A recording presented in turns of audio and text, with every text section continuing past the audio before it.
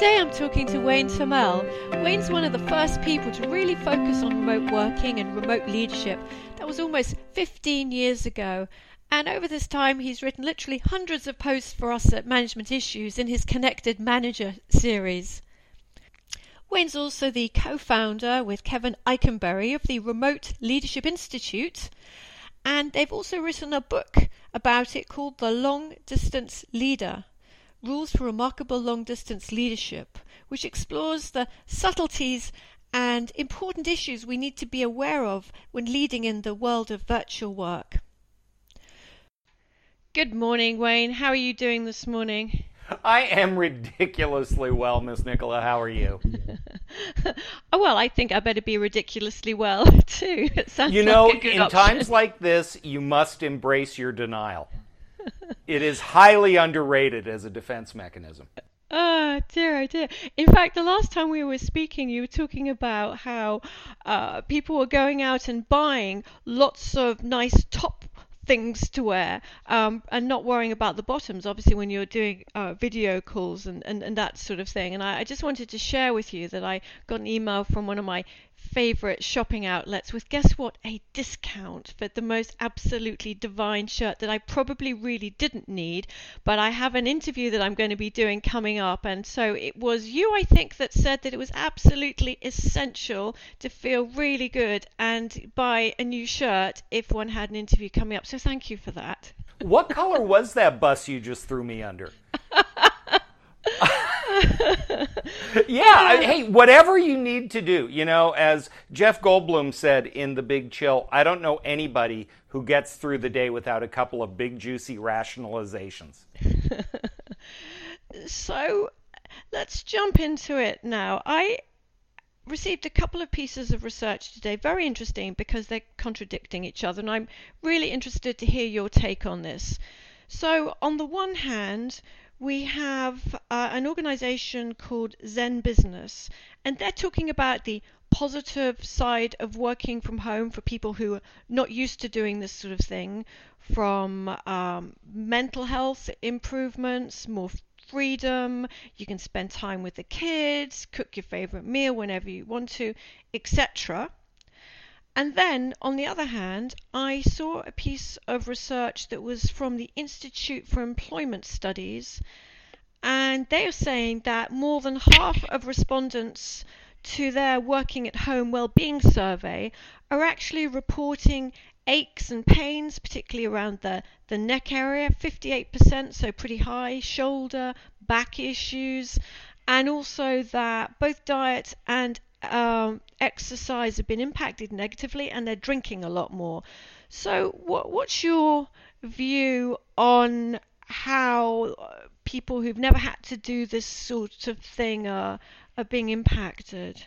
Well, I think it's really important that we remember that people are people, right? I mean, from something called Zen Business, you would expect the more positive kind of side. Other people are going to be doom and gloom. The answer is yes, it's a little bit of both. I think that there are some, just as leading remotely is the same as leading there, only slightly different, it's the same with working from home. And if you do a good job of managing your time and staying centered and doing all that, then you're probably going to be successful. Working from home is a huge change for people. And if we do not stay aware of what people's circumstances are, it can create unintended consequences. My wife and I are empty nesters, and I work from home already. 5 days a week, my lifestyle has not changed. And yet, we have to set boundaries around ourselves. We are intentionally decided not to drink alcohol during weeknights. We are trying to make adjustments. Even though I work from home all the time, I am actually suffering some elbow pain because of all the extra time that I'm spending online these days. And I'm prepared for it, right? This is what I do for a living. if you have a lovely home office setup, your experience is going to be very different than if you're working from the north end of the dining room table and you don't have a good ergonomic chair and you are squinting at the screen on your laptop and you've got kids bouncing off the walls and the dog needs to be walked and all these things that were never part of your work experience before. So yes, we are going to learn all the advantages of remote working and flexible work and all of that. And we are also going to discover that if you didn't do a real good job of managing your stress and your time and all of that before, this is not going to magically make it better. That's a really good point. And as far as managers are concerned, do you think that they are taking time to understand and consider the different types of working environments that the people on their teams are having to endure? As you said, some are going to have children, they're going to be homeschooling the children, some will have home offices, others won't have home offices. So what are the sort of challenges that a manager will face suddenly having everyone in this different type of scenario? Yeah, I think it's going to depend what the experience was before. Was it, for example, a highly social workplace where suddenly people who have worked together for a long time are now working in isolation? That is a very serious problem and a very serious change. Also, we are working with a situation where, and I think good managers are doing this instinctively, but we're also in a honeymoon period, if you can call it that. I think this last 2 weeks, because of the unprecedented nature of what's going on, and people are so happy to be able to keep their jobs that working from home is a perfectly acceptable option. And I think that there's been this sense of we're all in this together and we're going to pull together and we're going to make it work.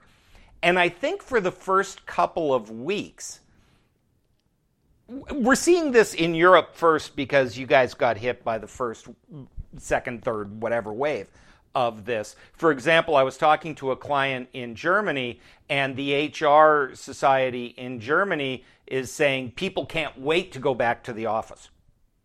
Right? There's all this note, once they've worked from home, they'll never want to commute again. And they're going, no, we can't wait to get back together. Because so much of our social life, our activity is tied up in our work. So good managers are helping people overcome the isolation. I think we're going to start seeing some of the cracks in the facade a bit as the second, third week of being cooped up with the children and the dog and the spouse starts to wear on people. And so good managers, I think good leaders, forgive me, do a pretty good job anyway of understanding what are the circumstances under which people are working. If you expect somebody who could work uninterrupted in the workplace to have the same uninterrupted mindset when they're home, well, just go in your office and close your door. It's not going to work. We need to know how are our people working.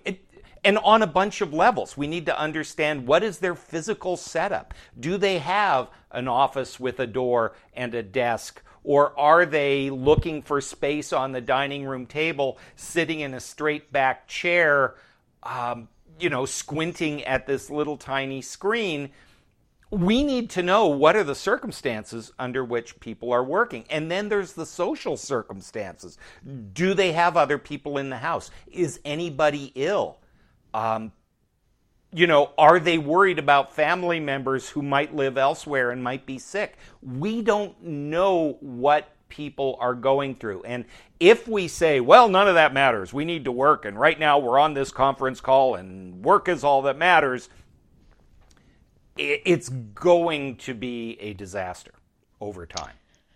Yeah, and as you say, week 1, week 2, fine, maybe into week 3, but we are ahead of you over in Europe, and you're talking, week 4, week 5, week 6. It's going on, and more than that, certain governments haven't given people any indication whatsoever as to when they might return, and even though hopefully that will be sooner rather than later, nothing is being confirmed, and so you've got that uncertainty. So what are your thoughts around what leaders can do to help people stay motivated for however long the duration of all of this lockdown? Well, I think there are two things. And as I say them in my head, I know that this is not new to anybody who understands how leadership works. Right? The first thing is we need to stay focused on the mission. Why are we doing what we do? Why does it matter? If people are only concerned about filling out the forms that they're responsible for filling out forms, that's pretty hard to get motivated for. If you understand what happens as a result of that, hey, people get their insurance payments and, good things happen when this happens, we can stay a little more motivated. So are people focused on why are we doing what we're doing? And that always helps people stay motivated and focused. The second thing is to take the time to acknowledge or at least learn what's going on with people. One of the things that happens when we work remotely is communication becomes extremely transactional. And I know you are one of the most human-connected beings that I know, and I have heard you say, okay, we don't have a lot of time, let's get down to it. Right? Mm-hmm. And there isn't how are the kids, right? How you holding up? What's going on? Those conversations are maybe more important than ever. We need to stay connected. People in Western society for the last 150 years have gotten over 60% of our social interaction through the workplace. Very good point. Yes, of course. Yeah. I mean, this is a huge thing. And depending on somebody's work style and their personality. As I say, my wife is bouncing off the walls a little bit, but we're empty nesters and we've got a big house and it's just us and it's okay. My daughter, who suffers from anxiety, is in a basement apartment in Chicago, unable to work. She is really struggling right now. And so everybody is going to handle this differently. And to put our blinders on and say, who cares, we're working and that's what's important, and not pay attention to those other things is going to, A, reduce productivity, if that's your concern, and B, it can cause some damage to relationships that going back to the office may not magically cure. Yes. And what about managers who quite like working from home, don't want to do it the whole time, but are thinking, how about I work from home a few times a month or even a couple of times a week in a role where it is all about communication with people and interface? What's the likely response when things go back to normal to a manager who would like to do more of that? Indeed, how might they put forward the argument and phrase things such that it doesn't just look as if they spent some time at home and they thought it was rather cool and they didn't like the commute, so wouldn't that be nice, which might in some work environments not go down so well. Or indeed, have things moved on and are most employers more enlightened now? And do you think people are going to be actually quite relaxed following all of this when people are asked to do more working from home? Well, I think that as with most things, people either seek enlightenment or have enlightenment thrust upon them. And one thing we've learned from past experience is that once the remote work genie is out of the bottle, it is really hard to put back in. I'll give you a quick example. A client of ours in Houston, Texas, had a very strict do not work from home. Our culture is everybody comes to the mothership. If you're looking to work from home, you're in the wrong place. And then Hurricane Harvey hit, and the office was under 2 feet of water. And so suddenly everybody had to work from home. And when the carpets were dry and they said, come on, everything's fine, come on back, a lot of people went, can I work from home one day a week? Because I kind of like getting stuff done and I kind of like not being interrupted and being able to focus and not having to fight the commute every single day. And so they had to do a real bit of soul searching around what is the purpose of getting everybody together. Is this policy really necessary based on company culture and the work that we do, or do we need to re-examine that? And are people going to leave if we don't allow them some flexibility? And so I think those conversations are going to happen once things start to return to whatever normal was for wherever you work. I think in terms of making the business case, this will really tell. As we go through this time, are you doing a good job of connecting with your people? Are you maintaining relationships? Are you able to feel like you really understand the people who work with and for you? And if so, hey, this can kind of work. And so it's this giant experiment. And as with all experiments, some of the results are going to be surprisingly good, and some of the results are going to be awful. And boy, we don't ever want to go through that again. So I think we need to look at a couple of things when you're making the business case. Why do you want to work from home? Usually when we make the case, well, we don't want to fight traffic, we have problems with childcare, the commute is very expensive. Oh, and by the way, I can get more work done. Right? Yeah, Anytime you're making a business case to the boss, your personal circumstances are lovely and ultimately unimportant. Right? What is the advantage to the organization? So you need to look at it from that end. Second thing is, this is your chance to say, hey, we were able to keep productivity up. Hey, we still got good work out of everybody. Hey, the team worked really well together. And the one thing that is going to come out of this is that just as with Y2K, organizations said, the heck with it, let's just give everybody laptops. Right? The world changed as they were going through the Y2K study, and the way that we compute and the way we work changed. There has been a sea change and the tipping point around things like using webcams, which people have resisted for 10 years, are all of a sudden, A, they're really surprisingly easy to use, and B, people understand the power of being able to see each other. So I think the fact that tools like Zoom and all the other tools that are out there, and the fact that more and more people are using their webcam on a regular basis, means that that is going to be more and more the norm. And that is going to make it easier to stay connected and build relationships and do some of the things that we thought we needed to be in the office to do. It's not going to replace everything. I am not one of those people who believes we have reached nirvana because people aren't commuting. But it's going to be part of the discussion now, and there's going to be much less resistance than there was before. I was thinking about the consequences of all of this bigger picture, looking for positives.